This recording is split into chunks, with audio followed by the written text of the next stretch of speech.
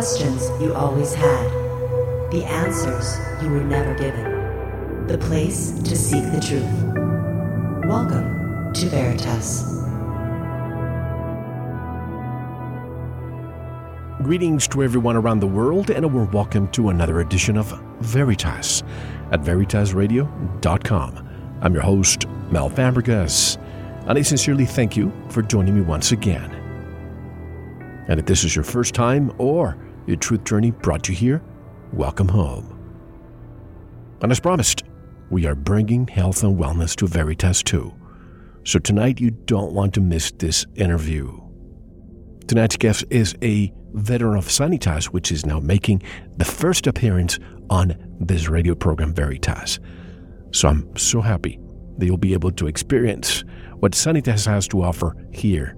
But if you want to listen to 3 seasons full of great information that will change your life, in addition to what you're going to be experiencing tonight, go to sanitasradio.com and become a member there so you can have access to 3 full seasons of great information.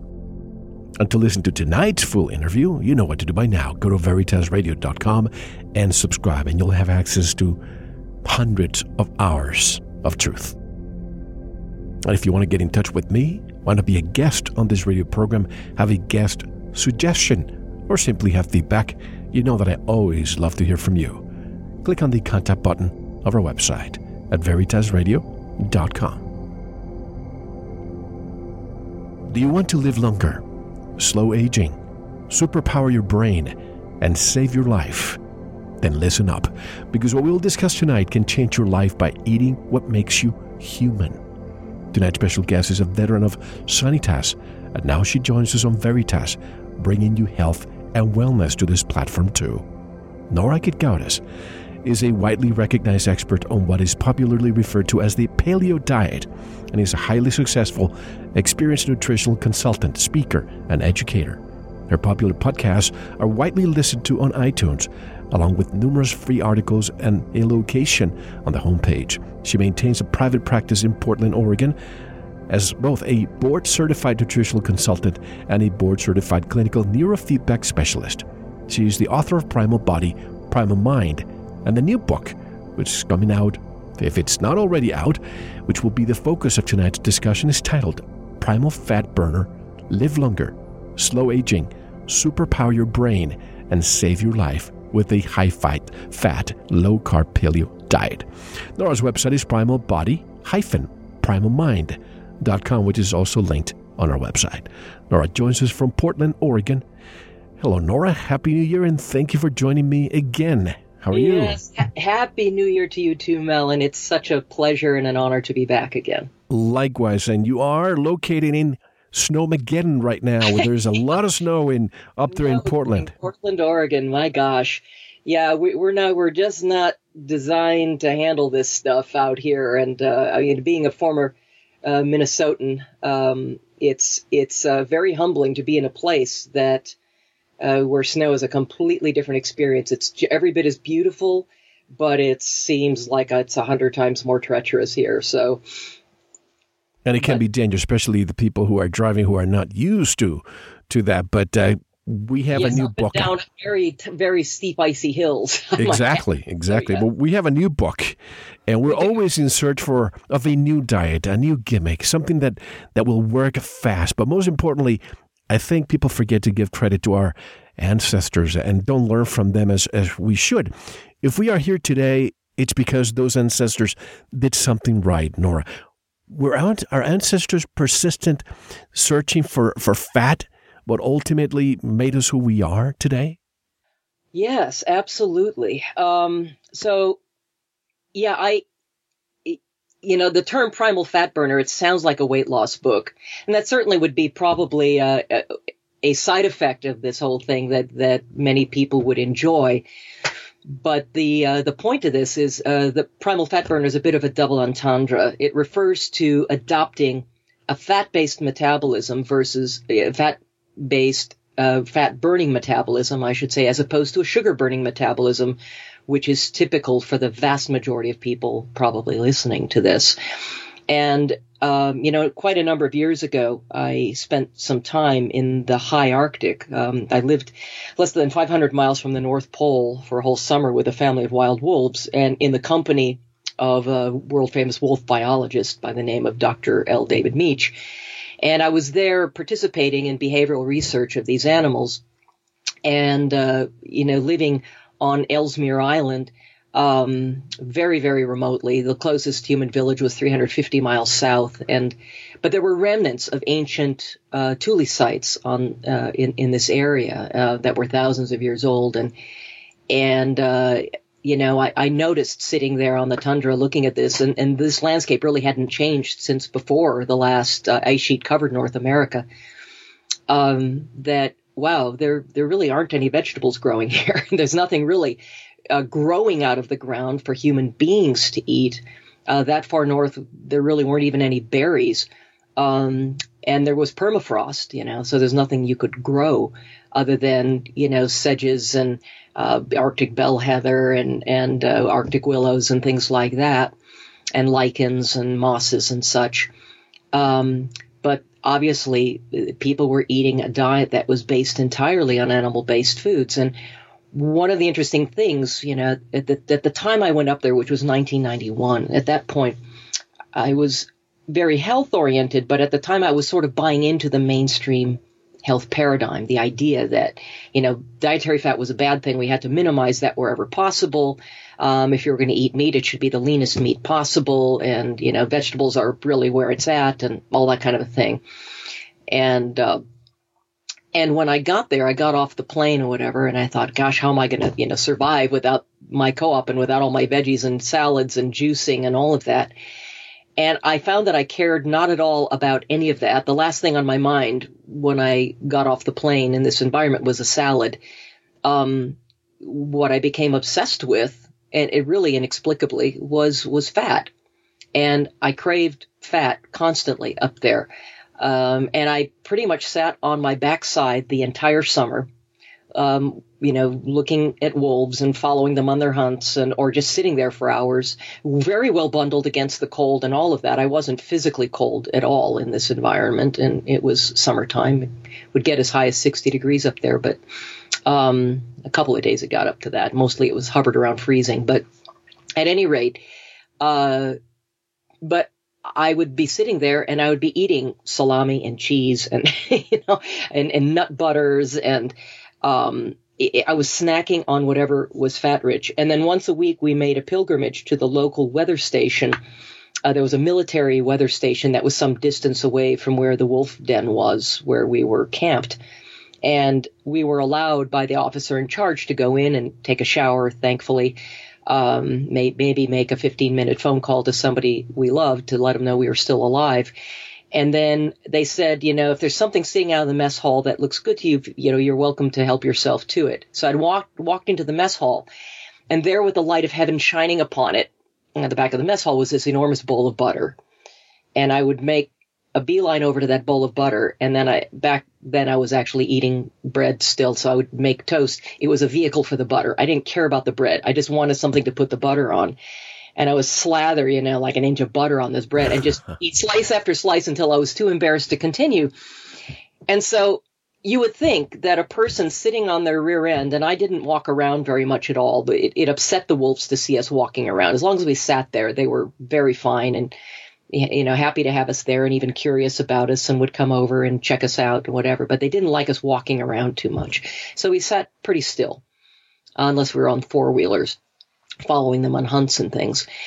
And so you'd think that somebody sitting on their rear end all summer long, eating, all this fat, probably would have packed on a few pounds. And in fact, I lost about 25 pounds that summer. And, and I was also found myself thinking constantly about what were these people eating, because at the time I very much had a passion for diet and health, even though I was doing this other work. And I thought, how does that add up? Because these people clearly lived here for thousands of years. They did really well. They weren't fat, and they ate almost entirely meat and tons of fat. And clearly it made sense that I was craving fat. Turns out that, that even in all primitive cultures, even those in the, for instance, Aboriginal outback or in the tropics or whatever else, venerated fat above and beyond all sources of nourishment. Fat-rich foods were the most venerated, and but up there it was just extremely obvious, and it put a bug in the back of my brain, and something that I found myself having difficulty reconciling what I had been taught about nutrition and what my experience up there had taught me. And then I found the work of Weston Price, who we may have talked about last time. He was, he's a very famous nutritional pioneer who spent 10 years of his life and traveling 100,000 miles across the planet back in the 1920s and 30s, where we'd first developed air travel, but there were still all of these primitive and traditional societies that were still doing things the old way. And he covered the globe studying these different cultures. And he searched actually far and wide to try to find a vegetarian or vegan culture in there somewhere. He was sure he'd find one. He never did. But there were two things in common. He studied Aboriginals in Australia. He studied, Inuit and northern, Canadian Indian tribes. He was in South America studying, tribal culture there. He was in remote Lochenthal Valley in Switzerland. He was in Africa. He went everywhere. Some remote Celtic isles, the Outer Hebrides, looking at what these traditional cultures were eating. And he found everywhere where these cultures were eating their traditional diet, they were extraordinarily healthy, mentally and physically, showed no signs of dental abnormality. Cavities were extremely rare. They were the most rare among the Inuit. And just very robust physical, mental health and robust babies, that they were having. But you can imagine that these various cultures throughout the world would have had, in different climates and different ecosystems, would have had tremendously different sources of food along the way. But there were two things that were consistent in every single instance where there were examples of excellent health in these cultures throughout the world. There were two things that were underlying consistencies, which I think is critical to look at, because those are the things that are foundational in my mind.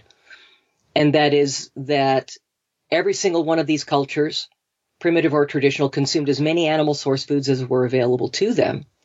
And the second thing that was consistent among all of them is that in every single instance, the single most venerated food, the most valued food in every single one of these cultures, and the most sacred foods, were the ones that were the most rich in fat and fat-soluble nutrients every time.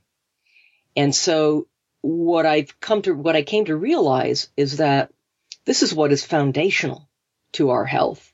And the rest, all these other, foods and things that we may have consumed along the way and gotten away with, supplied our diet with mere nuances, we're supplemental, either to our benefit or to our detriment. And the degree to which we were healthy suggests to me that the most foundational aspects of our diet were most solidly in place, and they were able to compensate perhaps for the other things they may have consumed that may have been less beneficial, or perhaps even compromising in some way. But that as long as those foundations were intact, these cultures enjoyed robust health to one degree or another. And the Inuit almost impressed him the most of any culture. I think he was also especially impressed with the Aboriginal people. And it's sort of interesting. It's when you think of fat and the cold, it seems to make sense, right? Because fat being a fuel that we use to insulate us and keep us warm, right, and that we burn in our furnace in order to kind of keep our body temperature up, etc. Well, that makes sense. But fat was every bit as venerated, if not more so, in places like the Aboriginal outback. And Aboriginal hunters venerated fat above all things. And if they went out and they, say, killed a kangaroo, And they found, upon examining, the carcass of that kangaroo, that the animal was too lean and didn't have enough fat. They'd leave it out in the sun to rot and go find another one. That fat was what they hunted for. And this has apparently been a trend throughout our history. And it best explains the one thing that that characterizes us as humans more than any other thing, and that is our comparatively extremely large and sophisticated brain, and extremely rapid rate of encephalization that occurred during our evolutionary development that allowed for, the development of sophisticated executive function and, all the gray matter, the cerebral cortex that we have. Our brains are made of fat. They're constructed from the very fats that we supply them with what we choose to eat. And the two fatty acids that are most critical to human cognition are arachidonic acid, which is found exclusively in animal source foods, and docosahexaenoic acid, DHA. It's the most elongated form of omega-3, exclusively found in the human food supply in animal source foods. You can't get DHA from flax oil or chia seed oil or walnut oil or sachanichi oil or any of these other plant-based omega-3 fats. We can't use those. Our brain cannot use those. And the elongation process doesn't even happen to where we are able to generate any DHA or almost any at all from plant-based omega-3 fats. We have to get them from animal source foods. And if they're not in your diet, they are not in your brain. And the other thing that occurs at a very high percentage in the human brain that's also exclusive to animal source foods is cholesterol. I was going to ask you about cholesterol. 25% of all the cholesterol in the human body is in the brain, right? And it better be there. And if it's not, you've got some real problems. Is this why people who are under cholesterol-lowering medication seem to be lowering their IQs? Yeah, well, they're not just lowering their IQs. What they're doing is they're one of the very common side effects of these cholesterol-lowering medications can involve dementia-like symptoms. You cannot have healthy cognitive function or optimal cognitive function without the abundance of cholesterol in the brain. And of course, close to half the fat in the human brain is also saturated, and it needs to be, because saturated fats, by virtue of their molecular structure, are highly resistant to oxidation, right? It's, we're not refrigerated, right? So inside our body, where it's 98.6 degrees, imagine if you took a bowl of fish oil on a hot summer day where you didn't have air conditioning, it was 98.6 degrees in your house, and you put that out on your kitchen counter for a few hours, what that would do. Obviously, if you have something that can insulate that and protect it against oxidation and heat damage, then you're going to make much healthier use of these delicate polyunsaturated fats. And that's part of what saturated fat does. It protects these more delicate polyunsaturated fats that everybody says, oh, you're supposed to that's the only good kind of fat.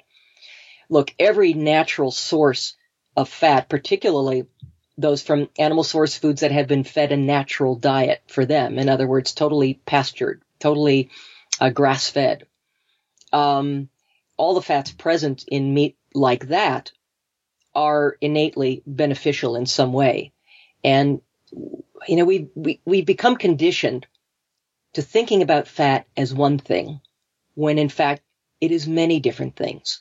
In fact, there's not even one type of saturated fat. There are short chain saturated fats, medium chain saturated fats, and long chain saturated fats.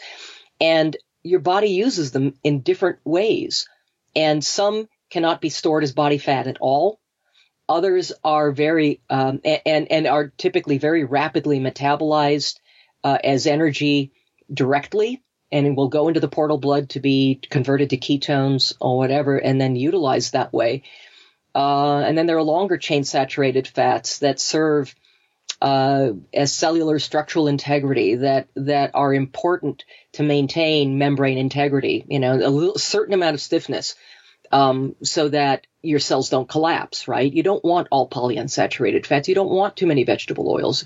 You want just the right amount of stiffness and permeability to allow for exchange of nutrients and things like that. And then these saturated fats also, for instance, lung surfactant is made from a disaturate molecule. And you want saturated fat forming the surfactant that is in your lungs, because it's going to protect your lungs against oxidative stress, right? You're breathing in oxygen all day long. You want a type of fat there that is resistant to oxidation. You don't want omega-6 fats forming that surfactant. You certainly don't want trans fats forming that surfactant. And so there's a role for all these different types of fats to play. Monounsaturated fats are great, like you get in avocados and olive oil and that kind of a thing. But it's not how great for you they are, it's how bad for you they're not, for the most part. They're very richly represented in some of the more stable vegetable fats like olive oil and avocado oil, which are fine. Those are on kind of the approved list. They're a little bit more stable than the polyunsaturated oils. They're useful. They can be beta oxidized for energy, but they don't form necessarily that essential a structural substrate or functional substrate in terms of your cognitive functioning and all of that. But doesn't olive oil become rancid if heated? Oh yeah, I don't advocate for cooking with it. I use it on salads. I do the same thing. Avocado oils can sometimes be a little more stable. The more refined these oils are, generally, the more refined the olive oil and the avocado oil are, almost paradoxically, in terms of health, the more stable they're likely to be if exposed to heat. But really, I prefer to get the most raw and unfiltered forms of these oils and just use them drizzled over, salads, or drizzled over, cooked vegetables or whatever, as just something to add. I like the flavor, and I want to get the majority of my calories from fat wherever possible. But fortunately, that doesn't mean that your food is swimming in fats and oils. It doesn't take that much fat to get a higher caloric value from it. Fats have double the caloric value of carbohydrates or protein, but they actually can produce 4 times the amount of energy. And so they're a much more efficient energy source, but they're also very satiating. Most people don't binge on lard. We eat a small amount of that, then we think, okay, I'm full now. And that's the beauty of having a fat-based diet. What about coconut oil? Yeah, you end up eating less food. Coconut oil is a very rich source of medium-chain triglycerides. Half of what makes up the fatty acid content of coconut oil is something called lauric acid. Lauric acid converts to something called monolaurin in the human body. Monolaurin is one of the most powerful natural antiviral agents known. And so it's useful that way. There's also a small percentage of what's called caprylic acid in coconut oil, which is a medium chain triglyceride that converts quite readily into something known as ketones. Ketones are basically they're the water soluble energy units of fat. Okay. It's kind of the byproduct of fat metabolism, where, and it's the most highly efficient energy substrate known to humankind. There's nothing that is a more efficient and more powerful source of fuel, and it's actually a more efficient and powerful source of fuel and more energizing source of fuel than glucose or fatty acids in general. So the idea, we produce ketones when we have, ceased to consume carbohydrates, for at least 24 to 48 hours. And once we've burned off all the sugar that we have, in storage, in the form of glycogen and all of that, once we've depleted those glycogen reserves, your body says, we have to come up with something else. And your body will then start producing ketones in earnest, but it can take a little while for your body to become efficient at using that as an energy substrate. But once it does so, it's actually a much more elegant and efficient source of fuel. And another thing that's rather interesting is that rather uniquely, humans are unique among all animals in that our brains are actually able to use ketones as a full-time source of fuel ongoing. Other animals are able to make periodic use of ketones in that regard, but there's no other animal designed to use ketones full-time the way we are. And it has to do with the extreme energy demands of the human brain. Our brains make up maybe 2 to 5% of our, total body weight. Maybe a little less if you happen to be a politician, but I'm not going to name names. But our brains actually use, 20 to even 30% of our total caloric energy demands. And if you're a baby, that's up to 85% of your caloric energy demands. If you're a young child, a toddler, maybe 45%, which is, simply an incredible demand. And there is something that is a well-accepted principle in paleoanthropology, and it's called the expensive tissue hypothesis. And what that is, that expensive tissue hypothesis is basically based on the idea that our human brain is extremely expensive in terms of its ongoing energy requirements.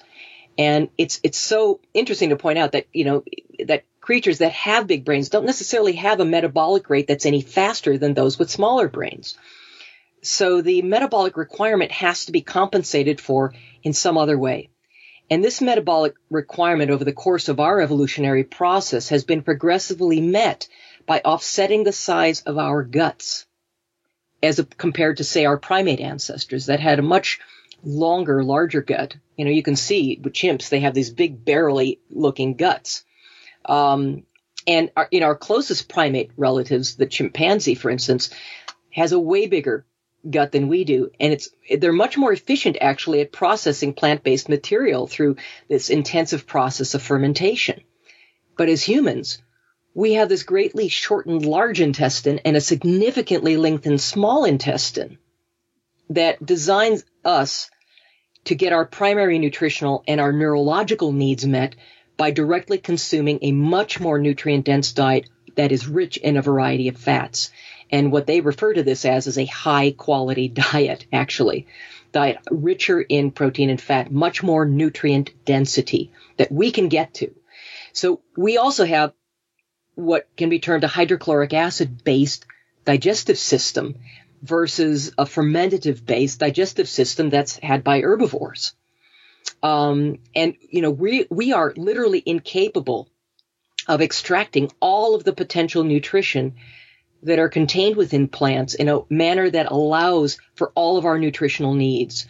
And there's this very strong correlation, too, between brain size and dietary nutrient density relative, to the available, fats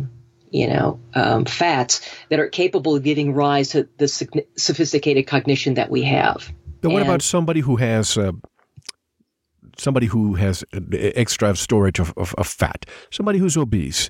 Don't they have to wait until those reserves go down before the ketones are produced? Correct me if I'm wrong, by the liver? Nope.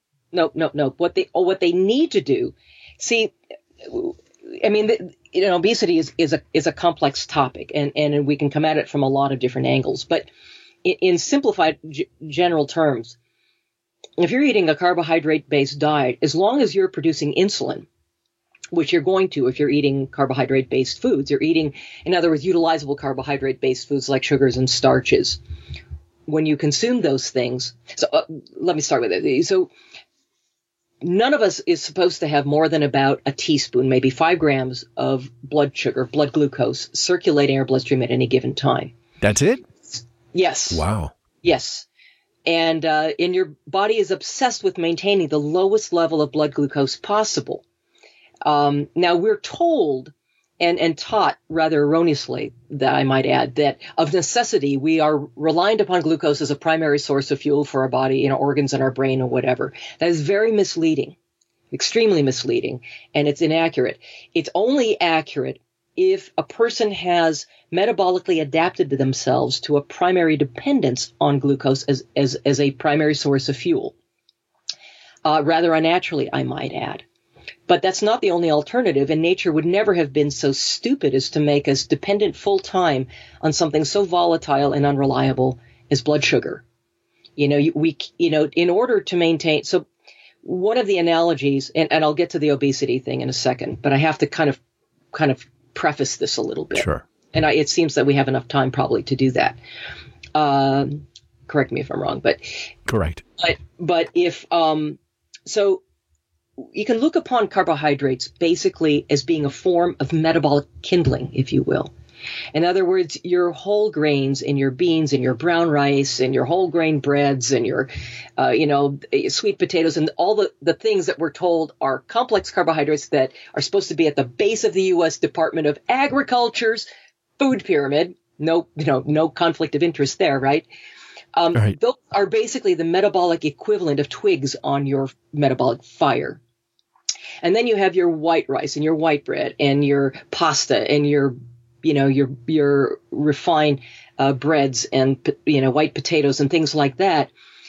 And those are basically the metabolic equivalent of crumpled up paper on that fire.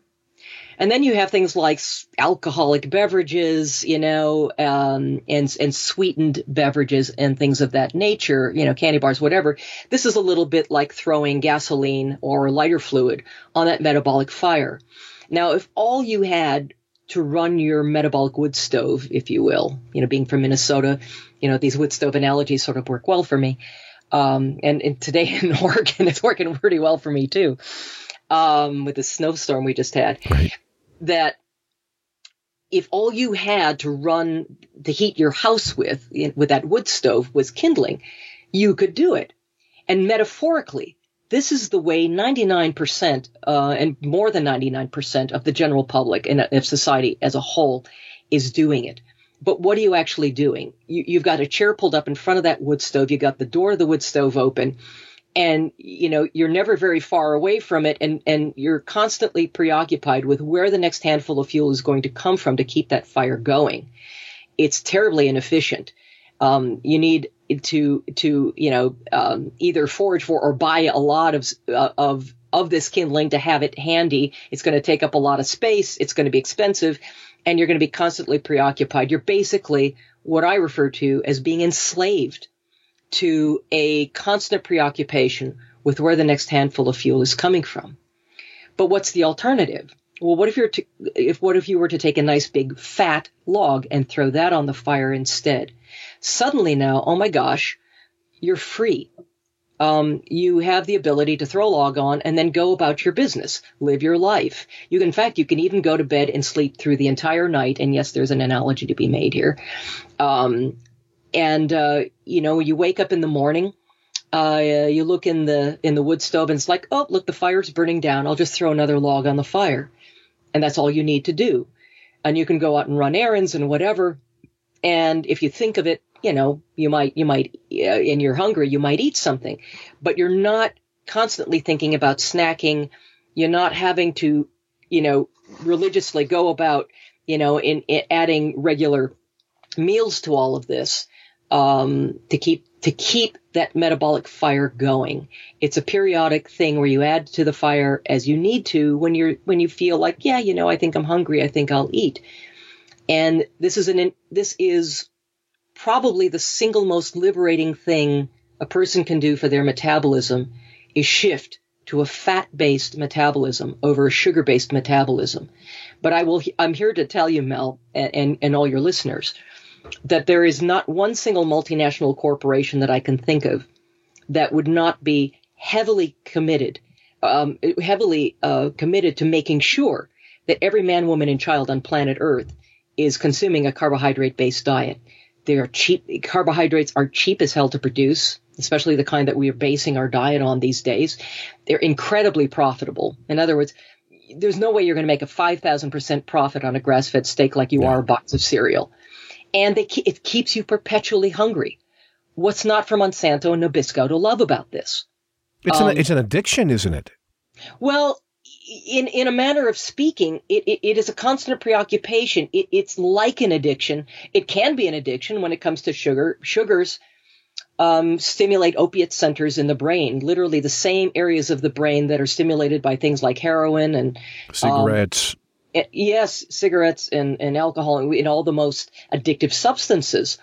And some people are more vulnerable to that than others. Some people can eat an occasional sugary thing and be, no big deal. And for other people, it is a constant preoccupation and they don't know how to resist it. And once they start eating those foods, they don't know how to stop. And that's literally an opiate addiction. Interestingly, also, in grains, there are two compounds, gluteamorphin and protonorphin, which are morphine-like compounds that also, I believe we adopted, a grain-based agricultural system about 10,000 years ago due to what amounted to an addiction to these morphine-like compounds in this food. And the other thing that we got from grains was we figured out one day that we could ferment them and make beer. I think that at that point the die was cast. But we're talking about a vastly inferior source of nutrition, but one that was fairly easy to produce in abundant amounts once we figured out how to do it. But one that also resulted in the need to suddenly become less nomadic and to become more stationary and form much larger population centers that then allowed for, the development of, say, ruling class hierarchies and nation states and full scale war because we had suddenly something we had to protect and defend all the time. Agriculture and civilization. Agriculture and civilization. And the other interesting thing that has occurred seemingly as a result, or arguably, I should say, as a result of this, is that in the last 10,000 years, since we began to reduce our dependence on fats as a primary source of fuel and shifted instead to a dependence on carbohydrates as a primary source of fuel, in just the last 10,000 years alone, we've lost just over 10% of our total brain volume. And we've abandoned these fat-based nutrients, these essential fatty acids that form the basis for human cognition, in favor of increasing dependence on carbohydrate-based fuel. And that forms absolutely no foundational substrate for human brain. In fact, for even the human body. Maybe 1 to 2% of the human body is actually made up of carbohydrate in some form, and we don't have to consume any of it in order to maintain the structural integrity of those aspects, which is mostly connective tissue and things of that nature, and certain glyconutrients and glycoproteins that our immune system uses. The three major macronutrients: proteins, fats, and carbohydrates. The only one for which there is literally no scientifically established, medically established human dietary requirement is carbohydrates. We can manufacture all the glucose we need, that we ever need, from a combination of proteins and fats in the diet. It is possible to have an essential fatty acid deficiency. It is possible to have a protein deficiency. It is not possible to have any manner of carbohydrate deficiency. It's a myth. It doesn't exist. So it's not a requirement then. It's not a requirement. And in fact, the overwhelming evidence, and the original version of the manuscript of Primal Fat Burner was actually in excess of 300,000 words, much to the chagrin of my publisher, and over 3,000 peer-reviewed references. Their eyes sort of glazed over and they thought, oh my God, we can't possibly publish something this big.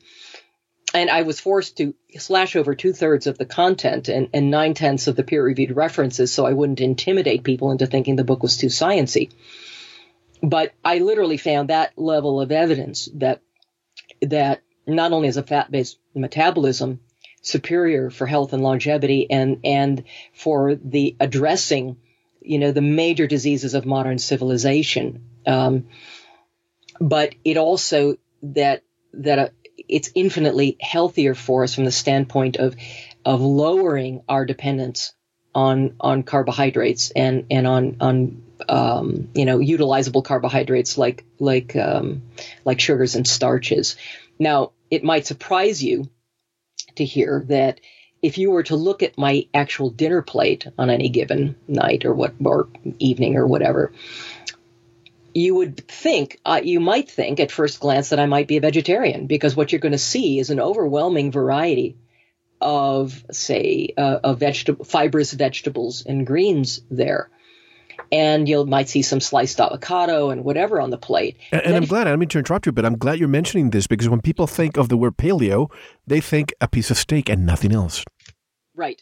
No, and this is it. So primal fat burner, one of the things that's really important to point out is that, I talk about the ancestral foundations of this dietary approach in this book. And to me, that's an essential starting place. But it cannot be an endpoint if you're trying to optimize health, because just because our ancestors put something in our mouths and didn't seem to drop dead doesn't necessarily mean that food is of necessity optimal for them. I mean, how would we know? Much less optimal for us now. And one of the things I use to evaluate that potential optimal effect is human longevity research. And we know from human longevity research, and I cover this a lot in my new book. I also covered it at great length in my previous book, Primal Body, Primal Mind. It has discovered that the degree to which we can minimize our need for insulin, the less insulin that we need in the course of our lives, the longer we live and the healthier we'll be by far. Insulin was found to be a mitigating factor in terms of health and longevity hugely. And so we need to create less of a demand for it. And the one macronutrient that's most responsible for stimulating the overproduction of insulin is, of course, sugars and starches.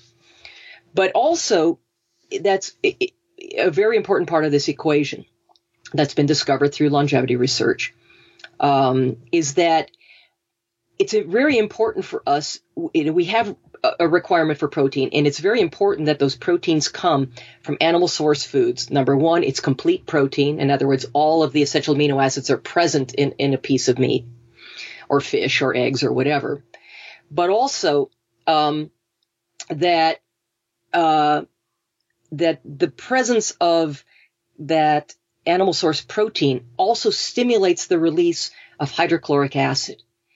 And we have a hydrochloric acid-based digestive system, and it's a north to south-based digestive system. In other words, that the pH signaling generated by hydrochloric acid production is what signals what happens in the small intestine and what ultimately happens in the large intestine down the pike.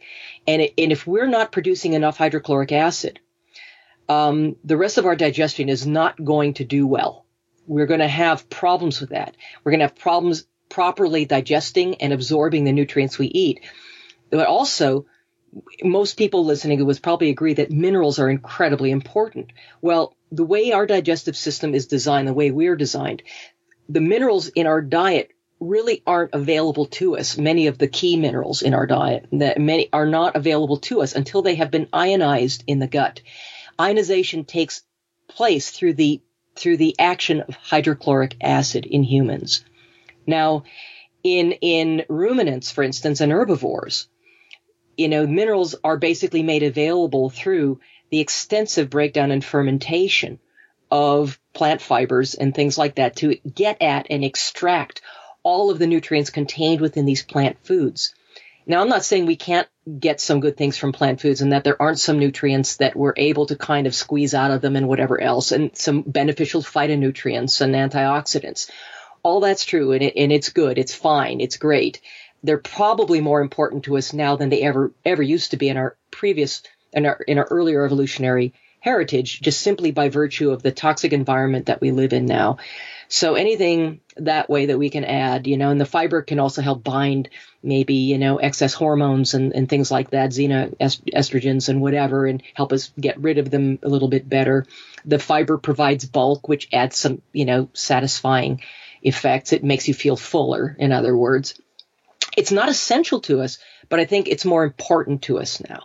But here's something that's super interesting, that not just humans are designed to make use of fat as a primary source of fuel, but all large mammals are actually designed to be fat burners and not sugar burners, and that includes ruminants and herbivores.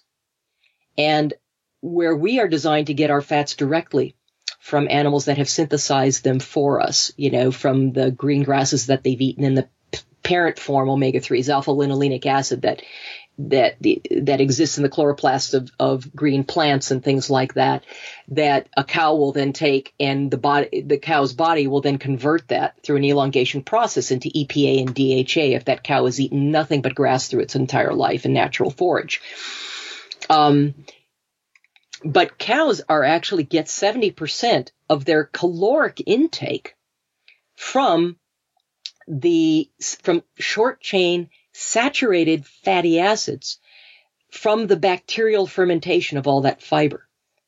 So the cow eats, and by the way, animals that are actually designed to eat a carbohydrate-based diet, what are they doing all day long? Their faces are in the bushes, they're in the grass, they're in the trees, they're wherever. They're eating constantly, and they are actually designed to eat a plant-based diet. They are designed to get their primary nourishment from plants, and it takes eating all day long for them to do it. But even then, they're not getting their primary calories from carbohydrates. They get very little caloric, value from the carbohydrates they consume all day. What happens is they eat all this fiber, and that fiber then starts to ferment in these huge fermentation vats that they have for a digestive tract, and it's the bacterial action on that fiber that then generates huge amounts of butyric acid, and propionic and acetic acid, but the primary energy source is through butyric acid, which is a short chain saturated fatty acid. And that's where a cow gets 70% of its calories, not from sugar or starch. So even cows are designed to be fat burners.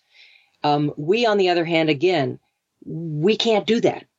We can't do more than 5% of what a cow does in terms of converting, the fiber from foods into, say, butyric acid.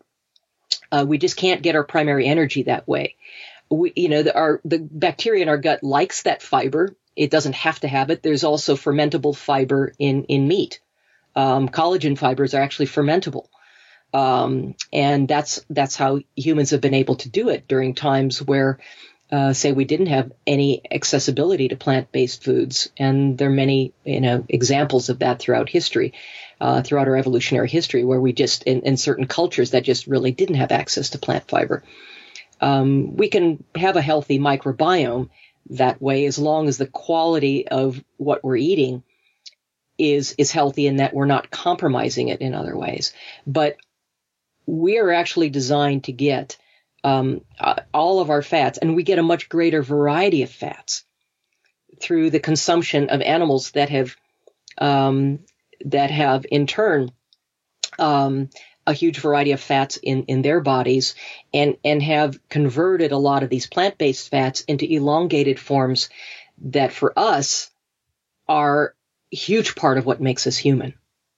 And so, and we also get, it's not just about fats and fatty acids, it's about fat-soluble nutrients. Vitamin A. Most people think beta-carotene is vitamin A. It's not. Beta-carotene is pro-vitamin A. In other words, it takes anywhere from 6 to 20 units of beta-carotene to form a single unit of vitamin A. Vitamin A, in its pure form, in its true retinol form, can only be gotten from animal source foods. And we do have a decided requirement for retinol, for true vitamin A. There's no possible way, even if you have 100% healthy thyroid, you don't have any nutritional deficiencies whatsoever, you're older than about 6 years old, so you're able, under those circumstances, to take some beta carotene from carrots or whatever and make some vitamin A, a small amount of vitamin A. But if you have nutritional deficiencies, if your thyroid is compromised, you have, any kind of hepatic compromise, liver compromise, and say you're a small child, you can't make those conversions at all. So there's no possible way, but even under optimal circumstances, that you can meet all your vitamin A needs from beta carotene or other carotenoids. You can't. I see so many vegetarians who pass that to their children, and they say, you can get, if the parents are vegetarian, more than likely they're going to make their children vegetarian too. And they say, whatever you need, you don't need an animal. You can always eat it from the plant world. I hear that all the time. Right. Is vegetarianism a modern day experiment? And if so, why? That's exactly what it is. There is no basis either in human physiological makeup or in the human fossil record, much less in any form of anthropological research that's ever been done. There's no basis for the idea of vegetarianism or especially veganism. Again, in Weston Price's time, what he found as a truth was that the healthiest cultures by far, and he wasn't biased, he actually was really disappointed. He really wanted to find a vegetarian culture, a vegan culture. He was never able to find one in his searches. I will say that in southern India that the vegetarians or vegans there have the shortest lifespan of any people group on Earth, and the highest rates of diabetes of any people group on Earth. Right now, they're dropping dead in droves there.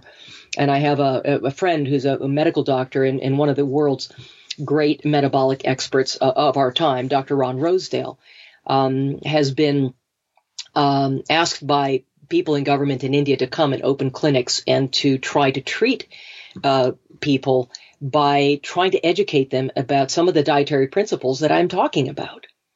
This is a solution to the epidemic of diabetes and other metabolic diseases. We are not designed to eat a carbohydrate-based diet. We don't have the digestive tract that is required to extract all of the nutrition from plants. Yes, there is zinc in pumpkin seeds, but guess what? There's also phytic acid in pumpkin seeds that binds with that zinc and makes it unavailable to us.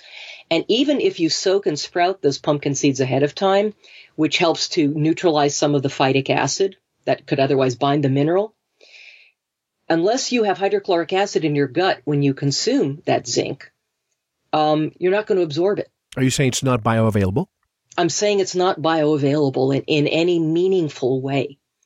That if you want to eat those soaked and sprouted pumpkin seeds on a salad that has maybe a little bit of sliced grass-fed beef on it or something like that, you'll make much better use of that zinc than you would if you just ate the pumpkin seeds on an empty stomach. You're not likely to make any significant use of the nutrients that are contained within seeds and other plant-based foods. Yes, there's iron in spinach, but there's also oxalic acid in spinach that will bind that iron and make it unavailable. Now, you can cook that spinach and break down a lot of the oxalic acid in there and make the iron a little more available. You can take extra vitamin C to help make some of the iron in plant-based foods more available. But without the presence of hydrochloric acid, your absorption of that iron is going to be minimal. You cannot, for instance, reverse, a state of anemia effectively with just like spinach. It's not going to happen. I'm sorry. No matter how much we would wish it to be. And by the way, I've spent the better part of the earlier part of my adult life, and young life, absolutely committed to, the well-being of animals. I am committed to ending suffering wherever I see it, whether it be in humans or in animals. And where vegetarians or vegans make a case for just how inhumanely animals are treated that are part of our food chain, that the ways in which we raise them on factory farms and in feedlots and things, I am right with you. I will stand alongside you and shout as loud, if not louder, at the need to abolish this kind of food production. It doesn't result in what I can think of legitimately as food. We were never designed to eat, food or meat of animals that were shot full of hormones and antibiotics and fed things like fed grains, which are not any more natural to cows and other animals than they are to us. They're designed to fatten these animals up in the feedlot. And, we can all take a hint from that. Grains fatten things up. And they also make these animals in feedlots very sick very quickly. But who cares, because they're headed for slaughter anyway, right? And they're also fed things like stale candy wrappers and stale candies and gummy bears and things like cement dust have been approved for feed additive, because the more an animal weighs on the auction block, at the end of its life, the more money it's worth to the more money it brings in, basically. Is that right? Yeah. So there are all kinds of unethical practices that are quote unquote legitimately, they're legal, in other words, and incorporated into this type of food production. And 97% of all the meat produced is produced in similar ways through feedlots and factory farming. We need to put an end to that. And one of the things that I make a case for in Primal Fat Burner is to restore a focus to food quality and to sustainability, paying attention to where our meat and in our plant-based foods come from in the first place, and not be willing to compromise that. To stand up to look, these changes are never going to come from the top down, folks. They're just not. I mentioned earlier that there isn't a multinational corporation that isn't going to be committed to making sure that you are getting everything that you can possibly eat from either carbohydrate-based foods or processed foods, or both. Number one source of calories right now in the American diet is high fructose corn syrup. The number one source of fat calories is partially hydrogenated or enterosterified and GMO-based soybean oil. Canola oil bringing up a very close second. This isn't food. These are not the kinds of fats that I'm talking about incorporating. And the only way that we're going to make a change, it's not going to come from the top down. It will never come from the top down. We know, and I'm sure the listeners to your show are savvier than others. They realize that our political process right now is in the hands of multinational corporate interests. And those that control the multinational corporate interests, the big, small handful that's an oligarchy, of all of the media, all of the mainstream media, I should say, is owned by roughly 5 multinational corporate interests. And whatever conflicts with whatever is going to advance the profits and power of those interests just simply isn't going to make it on the evening news, except in maybe a derisive sort of way. So the only way we make changes to this is by recognizing that we are the ones that we've been waiting for. We have no one but ourselves to come save us, to rescue us from all of this. And unless, if you want to make a vote that actually matters, as voting goes, you vote with your dollars. You need to understand that with every dollar you spend on whatever, you are voting for what you are willing to put up with and what you are willing to accept as legitimately, as legitimate food for you. But the problem is, too, that we have these labeling laws that prevent us from knowing now. It's true. It's true. So increasingly it becomes important to develop a firsthand knowing of where your food comes from. Now, I do most of my food shopping, if you will, through like meat or whatever there are some online sources that I know are pretty good, like U.S. Wellness Meats, also known as grasslandbeef.com.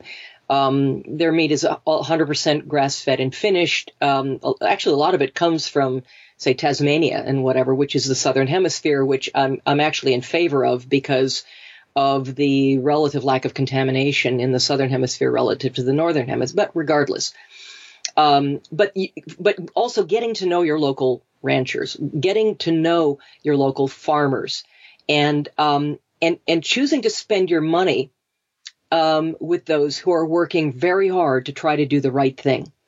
And so you have farmers markets where you can go and get organic and 100% grass-fed produce, produced meats and things like that. And, that's very, very helpful. There are CSAs and things like that a person could subscribe to get things sent to them. There are food cooperatives, still a few of them left. We have a couple different kinds here in Portland where I live. And I know elsewhere in the country there are food cooperatives. There are also increasingly, and these are considered sort of rogue kinds of things, and they're frowned upon by the mainstream, economic interests, but these private buying clubs. And a lot of these things are being run. I mean, it's practically having to get your food in dark alleyways, but like families that will start up a buying club and they'll travel around to different farms and they'll collect, the best quality foods and they'll make them available. And then everybody kind of splits their interest in all of these things. And these are increasingly popular now. And, you can go to, there are chapters. You can call your local chapter of, say, the Weston A. Price Foundation. A lot of those people are fairly savvy in terms of where you can go locally in your area, wherever you are, and find these things.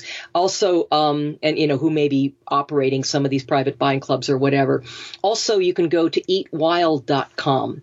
That's Joe Robinson's site. And there's a huge repository there of lists throughout the country and throughout the world of where you can find people producing grass-fed meat, for instance, wherever you are.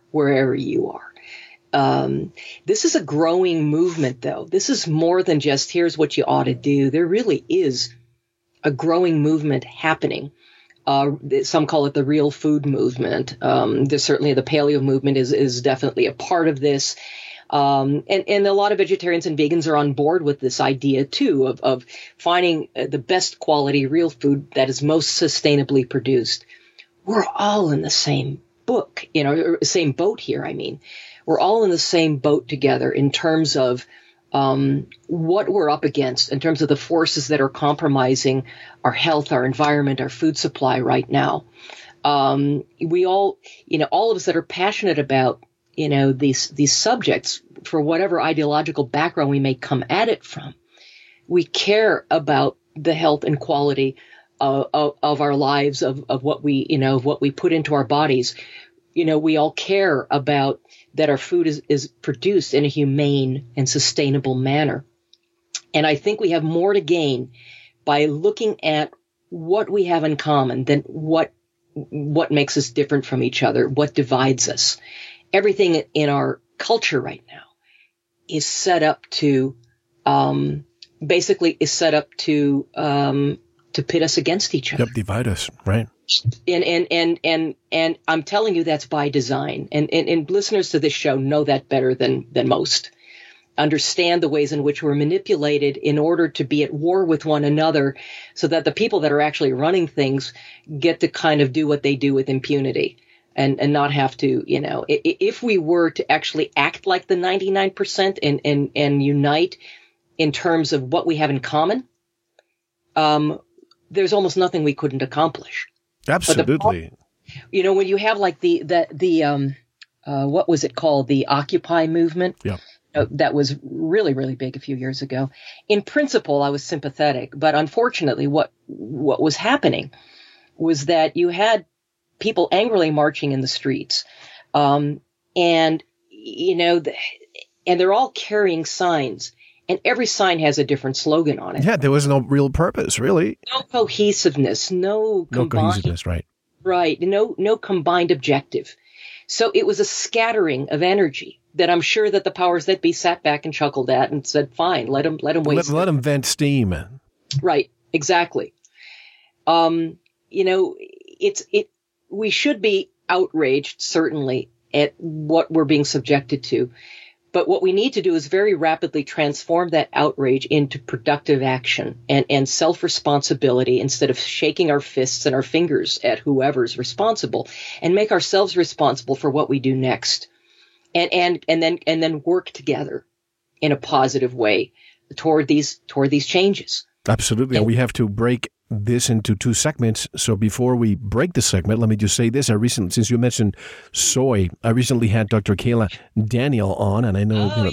good friend of mine. Yeah, I know, the naughty nutritionist, to discuss dangers of soy. And one thing that amazed me about was that the number of testimonials from people who regretted turning vegetarian, and especially those who made soy a large part of their diet. I was amazed to learn of their stories and how sick many of them became, and some of them almost died. There's a very funny quote I can give you quickly, is that the former editor, and I can't remember his name now, Vegetarian Times, he'd been a 20-year vegetarian, went back to eating meat. And when he was asked why, his response was, because 20 years of tofu is a long time.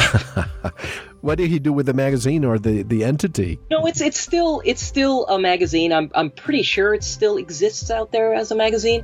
I haven't picked one up lately. I could be wrong. Maybe it's since defunct. I will say that statistically, and I provide this statistic and the source for this statistic in my book, but 75% of all vegetarians end up going back to consuming animal source foods again within 10 years, and nearly always due to health-related issues. And to end, before you give us your coordinates to get the book and so on, answer this question on the other side, but it seems that we've diverged from our evolutionary design. And if so, how and why, and how can we restore order again? Because this is a solutions-based program, and you'll tell us when we come back. How can people buy the new book, which I loved, by the way, Primal Fat Burner? Excellent. Yes. You can go to primalfatburner.com would be the best place for you to go to find out more about that book and to, find links to where you can get copies. I also want to encourage your listeners to watch for a new weekly educational informational series that I have created called Primal Power 52, which is 52 weeks in a year. It's a weekly basically educational informational program designed to provide really in-depth information that you're not going to get anyplace else about all of these things. And you can find out more about that by going to Primal Power 52. It's going to be a real game changer for a lot of people that just really want to understand more about this and want to feel self-empowered, which is the number one thing out of everything that impassioned me to write this book. Well, folks, don't go anywhere. So much more to discuss. And I'm so privileged to have once again Nora Gedgaudas discussing her new book, Primal Fat Burner. So much when we come back. This is Mel Fabregas, and you are listening to Veritas, now with health and wellness. Don't go anywhere. Thanks for listening to part one of this very important Veritas interview. To listen to the rest, head on over to the member section or subscribe at veritasradio.com. You don't want to miss the rest. Don't forget to visit the Veritas store for lots of great products. Thank you.